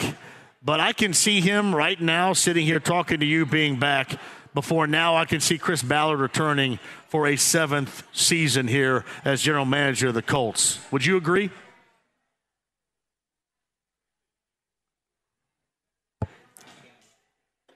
James, I cannot hear him. Is he there? I'm here. Sorry. Oh, I'm sorry, Stephen. Go ahead. Did you hear hopefully you heard my question, right? I did. I was muted because I'm a moron. All right. I don't think I'm prepared to say that just yet about Ballard. And that has nothing to do with whether what I think of the job he's done. It's not about that. It's more about, I think for whatever reason, a couple of things. Number one, the owner is very strong-willed, I think is the word I'll use. And I think he has it in his head or he has convinced himself, I think, that they have, that their problems lie elsewhere, and I know what it looks like. Okay. I know what it looks like, but I also think that's a mistake to some extent, because if you think about the way they have operated, I made this point on Twitter yesterday, probably not very effectively. So I'll try again. They have, I think, mistakenly identified singular problems and eliminated those perceived problems on a couple of occasions now. First, it was Carson Wentz, right? It was, hey, let's get rid of Carson Wentz. We'll move on. We'll be great. I'm oversimplifying it, but that's kind of what happened, right? That was not the case. Now it became, all right, you know what? Frank Reich's the problem. Let's get rid of Frank Reich. And what has happened to this team? Absolutely embarrassing. And listen, you can say whatever you want about Frank Reich. This is not an argument for Frank Reich. This is embarrassing. Everybody associated with this team right now should never show their face in public again. It's absolutely embarrassing. And so what I'm saying is, it was not just that simple. Get rid of Frank Reich and it's going to fix everything. I'm not saying you said that. I'm not saying the fans said that, but I do think there was some perception of that maybe from ownership, and that has now proven twice to be a mistake to operate in that fashion. So it certainly gives you the argument. It makes the argument for more extensive change. So I guess what I'm saying is I guess I'm agreeing with you that they need to look at bigger changes, and obviously the front office is where you start. Yeah, I just got to sit here right now thinking that even in the disaster it's been since Saturday has taken over, that Jim Irsay still has more confidence and trust in him than he does anybody else right now. And I can't imagine them bringing him back, but that is the one reason or rationale why I would give that thought a positive in terms of that possibility being there in the offseason. Yeah, I think the other thing is if Chris Ballard comes back, what we still don't know is what is his level of authority. We still don't know that, and we won't know that, I don't think, until, number one, we hear from the owner, and two, we know who he hires.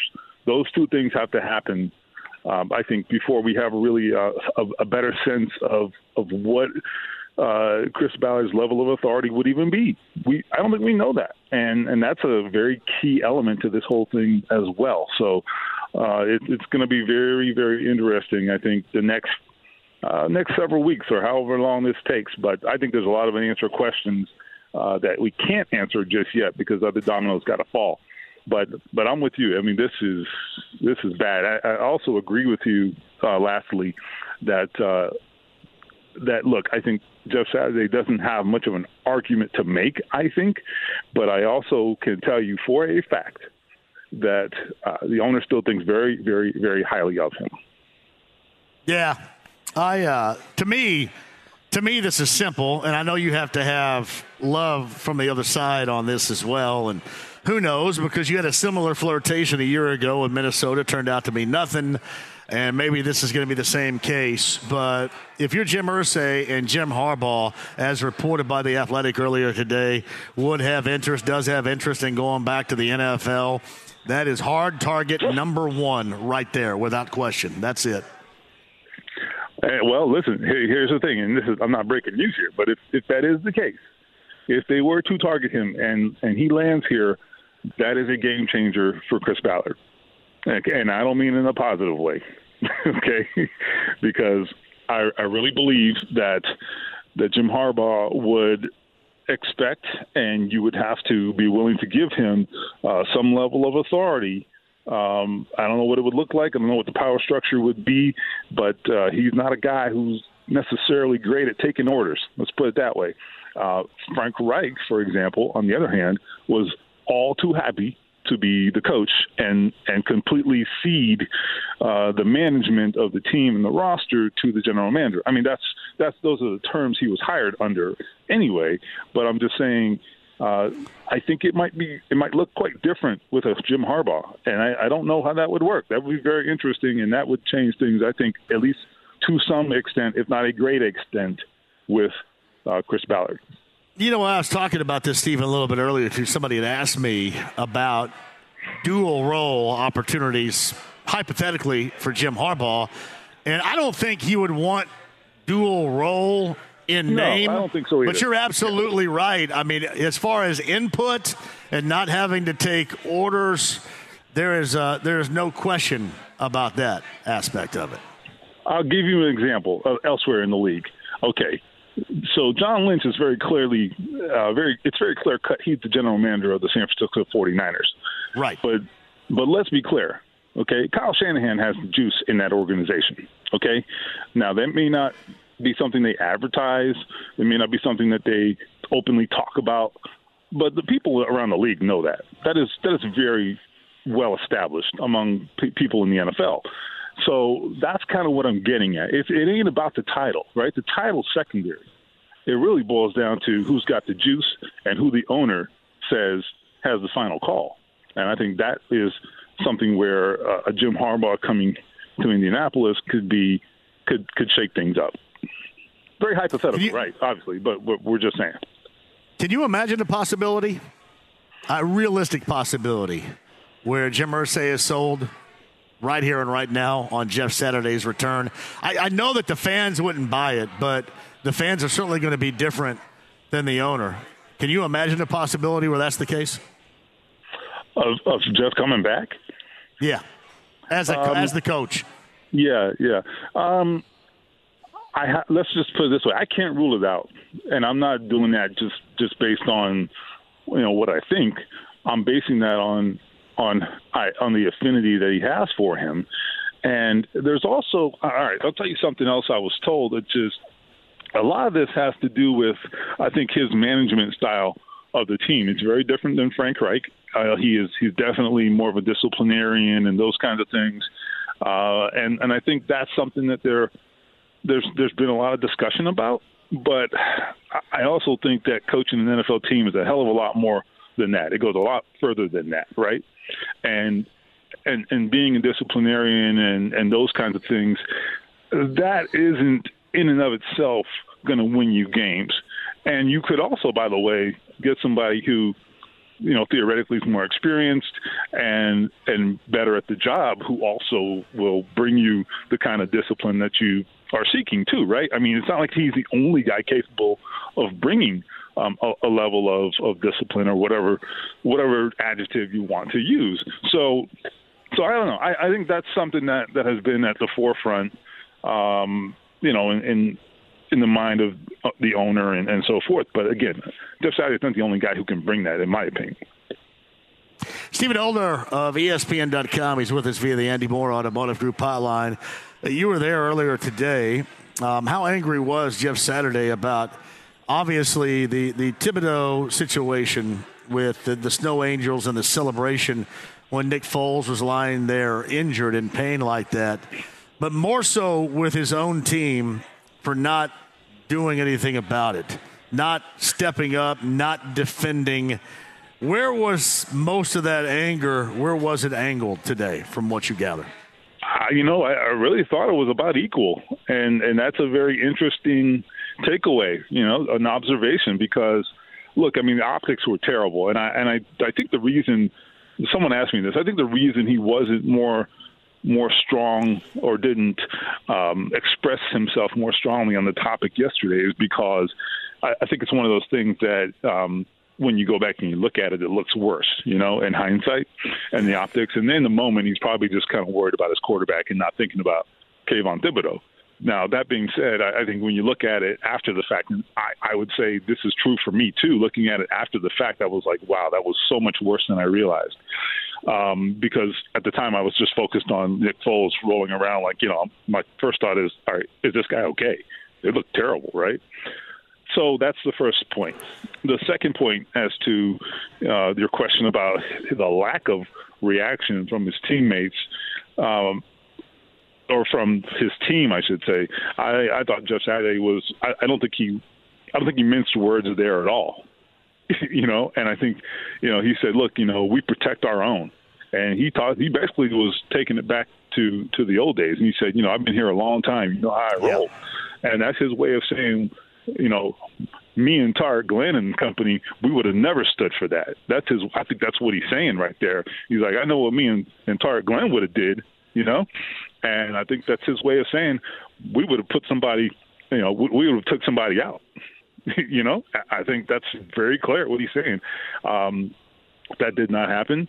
And frankly, there might have been, back in the day, a previous generation, there might have been some cheap shots later on, to make it known that they were upset. Maybe not even just in that moment. They might was that Okereke shot? You think that Okereke shot was retaliation in mind, or was that just in the moment of the play? Yeah, I didn't think about it at the time. It's a fair question. I don't know. I don't know.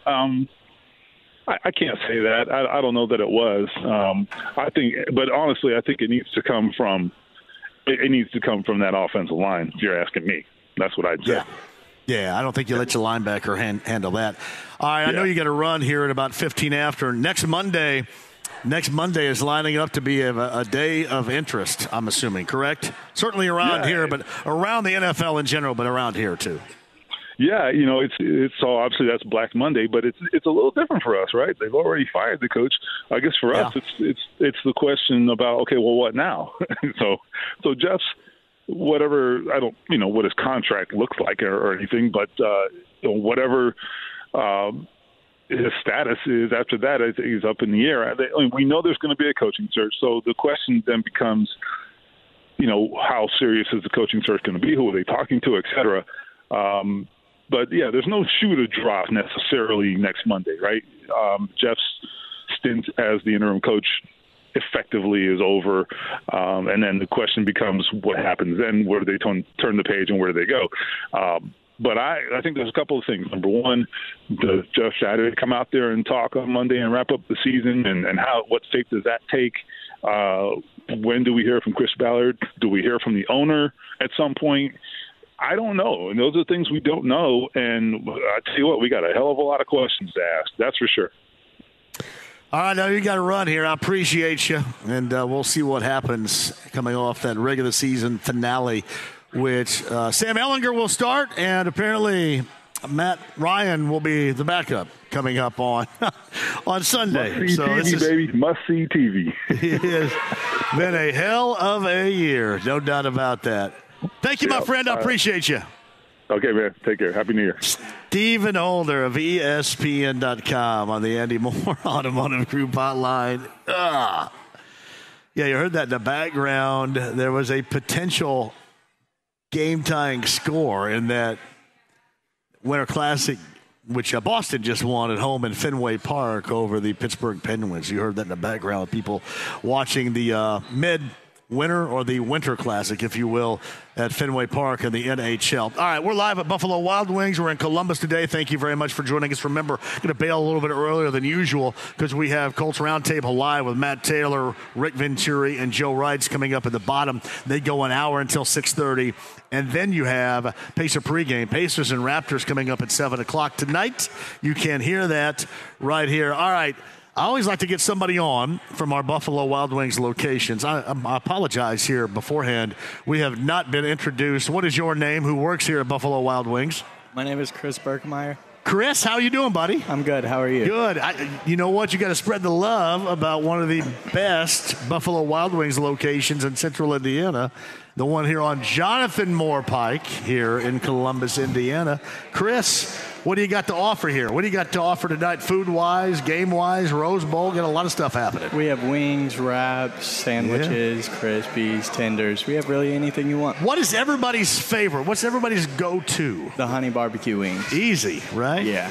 I think I asked this last week. Have you guys do any of these wing eating contests where you have to do the blazing or the hot Yeah, meat? we have the blazing challenge. I think it's 10 blazing in 10 minutes with nothing to drink. Yeah? Now, do you have to have like a paramedic standing by right there? 10 in 10 minutes? Or, I'm just joking. No, you don't have that. But that seems like, can you do that? I can eat 4, but that's too much. It's really hot. Yeah. Blazing. Now, do you have a lot of people that come in here and order blazing? We might have 1 or 2 a day, but that's really it. Yeah. What do these people do, man, blazing? What? It doesn't really have any flavor. It's really a lot of spice. So what is that the hottest? What is the hottest one you have? Wasn't there one called something Desert that's out there too? Desert Heat. Desert Heat. It's a dry rub. Oh, a dry rub. Okay, so yeah, that's not any sauce, but blazing. I remember back in the day when I used to go to the one in Bloomington all the time, when you guys were, BW3 back in the day, for example, Chris, and they would have these blazing challenges all the time, and these dudes would be like dripping sweat at their plate trying to get this done. It was ridiculous to watch. Oh, it's awful. It is. All right, so you got that. You got, obviously, all the drinks over there in the bar. And what are your hours? What are your hours during the week and then on a weekend here, Chris? I work 4 to close normally. Yep. Sunday through Friday. I'm off Saturdays. Well, good, because you got a lot to do around here. You from Columbus? Yeah. A lot to do around here in Columbus on Saturday. You can have your Saturday night, right? Of course. Got it. Hey, buddy, thank you for joining us. That is Chris, Buffalo Wild Wings in Columbus. If you're in and around Bartholomew County, in and around even, when you think about it, Nashville, not too far down to the west on State Road 46, Nashville, Indiana, in and around Brown County, yeah, come over here and check it out, too, and ask for Chris, who works apparently most days with the exception of Saturday, which is all good. Underway in the Rose Bowl, no score. Again, just underway in the first quarter. Number 11, Penn State at 10-2, and number 8, Utah at 10-3. That is your Rose Bowl going on right now. That is the game that is underway. Purdue, not good earlier today, and you kind of knew that was coming, right? But Purdue gets disposed of by LSU. That final 63-7. In honor of the late head coach Mike Leach, number 22, Mississippi State, playing this game in his honor, 19-10 over Illinois out of the Big Ten a little bit earlier today. And, man, the game of the day easily was this. Number 16, Tulane. You talk about a Cotton Bowl, everybody. 46-45. They beat Lincoln Riley and number 10, USC. Tulane 46, USC 45 earlier today, and one of the more exciting games, certainly, of the bowl season. And certainly the most exciting game of the day today. There's no doubt about that. So I want to thank everybody here at Buffalo Wild Wings for having us, of course. And I got to thank Sienna and Zach for coming down here. We've got tickets to give away for that regular season Colts finale coming up in a little bit as well. And Devin, the on-site engineer, and James back in the studio, who is doing a fantastic job as well. Quick reminder, this show on the road on Thursday It is Larceny Bourbon Locks and Luna Azul Tequila Shots for the final time in the regular season. Will be at Coach's Tavern downtown. So me and betting analyst Brent Halverson at Coach's Tavern, Larceny Bourbon Locks and Luna Azul Tequila Shots. That is coming at you from Coach's downtown on Thursday. And then, of course, on Friday, Bud Light Blue Friday is going to find us at Twin Peaks in Castleton. We'd love to see you up there. That is Twin Peaks in Castleton on a Bud Light Blue Friday. That is coming up on Friday. Cannot wait to see you there. Back in studio coming up tomorrow, and hopefully good stuff to talk about. If you missed it on Saturday, I know a lot of negativity surrounding the Colts, but one of the teams to watch, certainly in the NBA and certainly for you around here in enjoyment, has been that of the Pacers. And that matinee against Paul George and the Clippers was a fantastic game. Paul George goes for 45. Pacers win by a point. Miles goes for 30-plus. Tyrese Halliburton had an incredible fourth quarter. And the Pacers back at it in the fourth and final game of this homestand against the Toronto Raptors coming up later on this evening. And Pascal Siakam has been fantastic so far this year. That, again, is a 7 o'clock tip. 6:30 your coverage begins coming up later on this evening right here on The Fan. So we'll have plenty of coverage for you coming up tomorrow regarding the Pacers and the Raptors tonight. The one that I'm going to be watching, I believe it's on Wednesday, too, that matchup the Pacers have with Joel Embiid and the 76ers. And you got some Pacer interest still there, too, like Dan Burke on the bench of Doc Rivers, of course, utilizing his defensive philosophies, and the man with two brains as a part of the organization there with Daryl Morey and Elton Brand and Peter Dinwiddie, formerly of the Pacers, and certainly a lot of people know him around here as a part of that organization as well in Philadelphia. And Joel Embiid has been outstanding. Seems like every single night he's going for 35 or 40.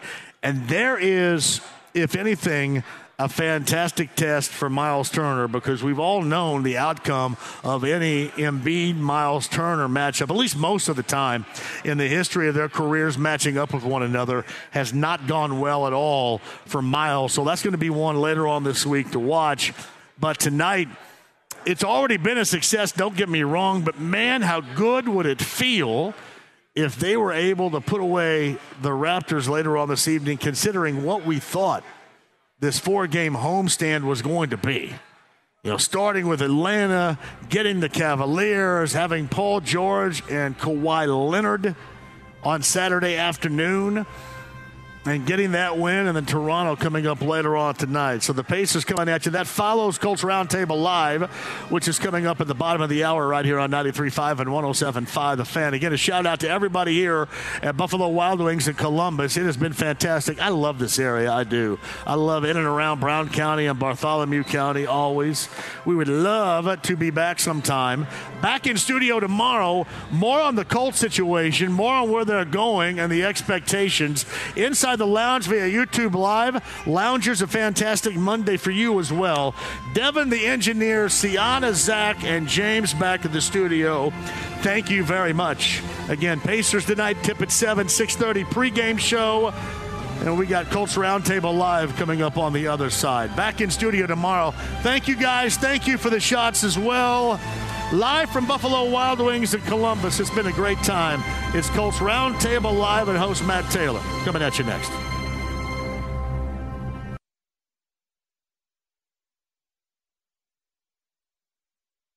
Mecum Auctions, the world's largest collector car auction company, returns to Indy with Dana Meekum's 37th Original Spring Classic, May 10th through the 18th at the Indiana State Fairgrounds.